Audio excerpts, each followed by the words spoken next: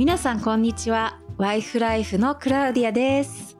今日はセルフケアについて話したいと思います。このテーマも予告版で話したようにコズツォーレさんのテキストを元にして配信します。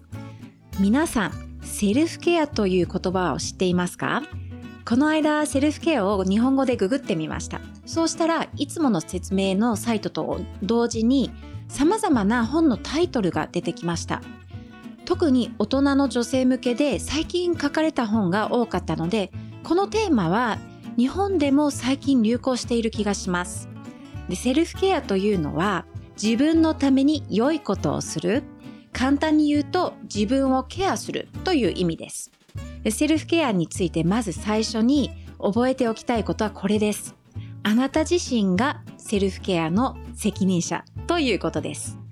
あなたが幸せであるための責任者はあなたの旦那さんや友達、家族ではなくあなたご自身です。自分が妻やお母さんや同僚として満足しているなら、あなたの周りの人々にもそれが見えるし、良い影響力があります。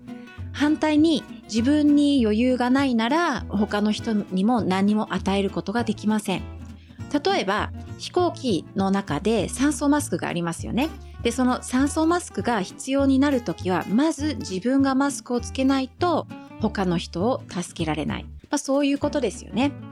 で、ポジティブに言うとあなたが幸せであれば、そして人生に満足していればあなたの旦那さん、子供たち、同僚などもあなたと一緒にいたいし、時間を過ごしたいのですね。で、そこで私のセルフケアのおすすめはこれです。1日3回。1日3回です。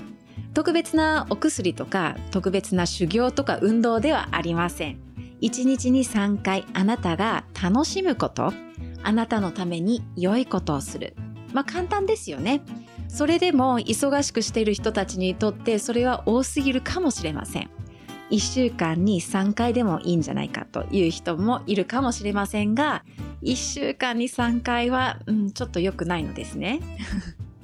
実は私もどっちかというと忙しくする方で、簡単にセルフケアを忘れてしまうのですが、それが長引くともっと眠くなるし、怒りやすいし、優しくいられないし、周りの人との関係が悪くなりがちです。数週間前、私の子供の一人が濃厚接触者になってしまって、学校の指定で1週間子供たちみんながホームスクーリングをしなければならないことになりました。毎日朝8時までにメールや Google クラスをチェックして、でそれぞれの先生方からの宿題をプリントアウトして3人分のクラスを教えながら、末っ子もみんなを見て勉強したいというので、その子にも課題を探してあげる。で、家事もあるし、ちょうどその同じ週に2日間本当は会議があったのに夜だけしか参加できませんでした。結局あんまり外に出られず時間が過ぎて週末になりました。その土曜日の夜には私は切れました。主人は優しいので受け止めてくれて、私に自分時間を取れるように子どもたちの面倒を見てくれましたが、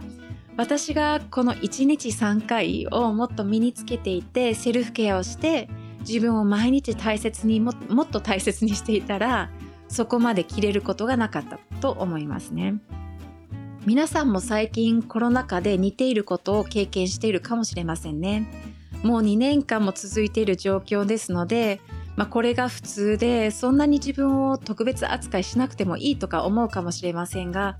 私たちは今本当に特別な環境の中にいますし、あと妻やお母さんとしてこのストレスを家族のみんなから感じながら普通の生活を送ろうと頑張っているので、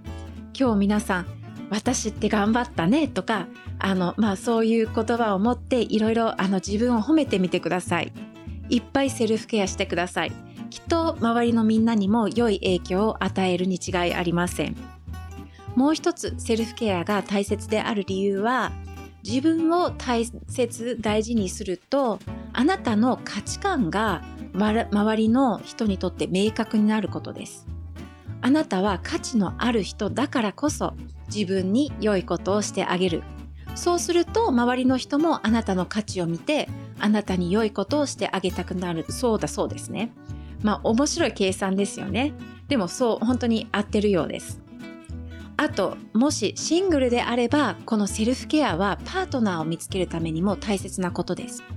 どうしてかというと、幸せで伸びやかな女性はアトラクティブだからです。疲れて気を引き締めて求めてばっかりいる女性は、それに比べてあんまり魅力的には見えにくいですよね。もちろん疲れてはいけないとか、いつも人前ではにっこり笑わなきゃいけないとか、自分の感情を見せてはいけないと言いたいわけでは全くありません。自分と心の底まで真剣に向き合って自分のニーズを知ることはとても大切です。そしてもしセルフケアをしてその疲れを少しだけ取ることができたら、そう進めますね。また、結婚生活を送っている方々にはもう一度思い出していただきたいですが、前回も話したように、夫たちは自分の妻を幸せにしたいのです。そうすると彼らは自分が成功したと感じて、自分の価値も上がることを感じるからです。でも、あなたの夫があなたを幸せにする前に、ぜひセルフケアをしてください。もう一度言いますけれども、あなたの満足感は旦那さんからばかり求めることではできません。どうしてかというと、あなたの満足感はあなたの責任だからです。で、反対にセルフケアをしているから、もう夫には頼らなくても良いとか、もう夫はいらないということではなく、自分が満足していれば旦那さんからの良いことや優しさなどをボーナスのように、ケーキのトッピングみたいに嬉しく受け取ることができるのです。では、これからセルフケアの内容について話しますが、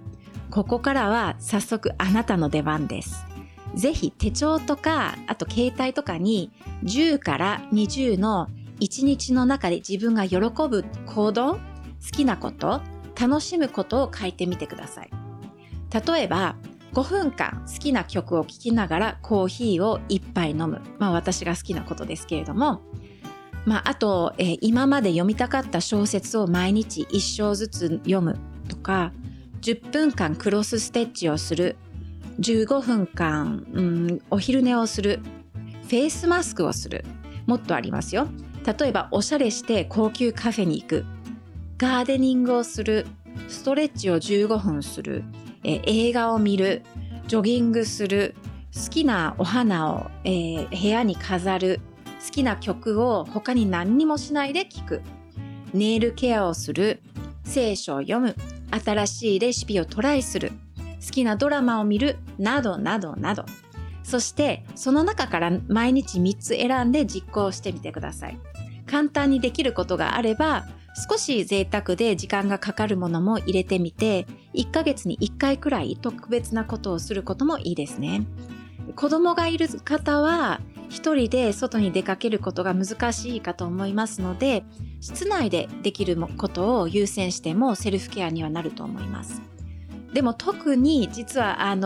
育児中は自分時間、外に出る時間も大切ですので、たまには子供を夫やばあばさんやじいじさんにお願いして外出することも、最終的には家族みんなに良い効果があるので、聞いてみてみるのもどうでしょうか。私は自分の家族が大好きです。でも一人の時間が自分にとってどれだけ大切であるか分かったので、たまにはカフェで本を読んで時間を過ごしたり、散歩しながら良い景色や風景を見たり、少しショッピングしたり、古い街並みを観光したりしました。で、毎回その後に帰ってくると、家族をもっと優しく受け入れることができるし、家事もより手軽にできるようになります。もちろん今の例は毎日のようにはしませんね。大胆な少しお金がかかることをするのは特別な日だけにして、毎日自分でできそうな3つのセルフケアをしてはいかがでしょうか。自分の満足感が得られると思います。最後に私はもう一つセルフケアについてお話ししたいのは、私が信じている神様についてですが、私たちがセルフケアをすることは神様に栄光をもたらすことにもなります。自分に対して良いことをするのはいつも自己中心的なことではないのです。神様はこの世界を作り、人間が管理するように命じられました。で、私たちはこの世界の面倒を見る役割があると同時に、楽しむことを通して神様を喜ばせることができます。神様は人間をとっても大切に思っているので、こういうことを言いました。聖書から読みますけれども、聖書をご存知の方は、マタイによる福音書の11章の28節ですね。お読みしますね。すべて疲れた人、重荷を負っている人は私のもとに来なさい。私があなた方を休ませてあげます。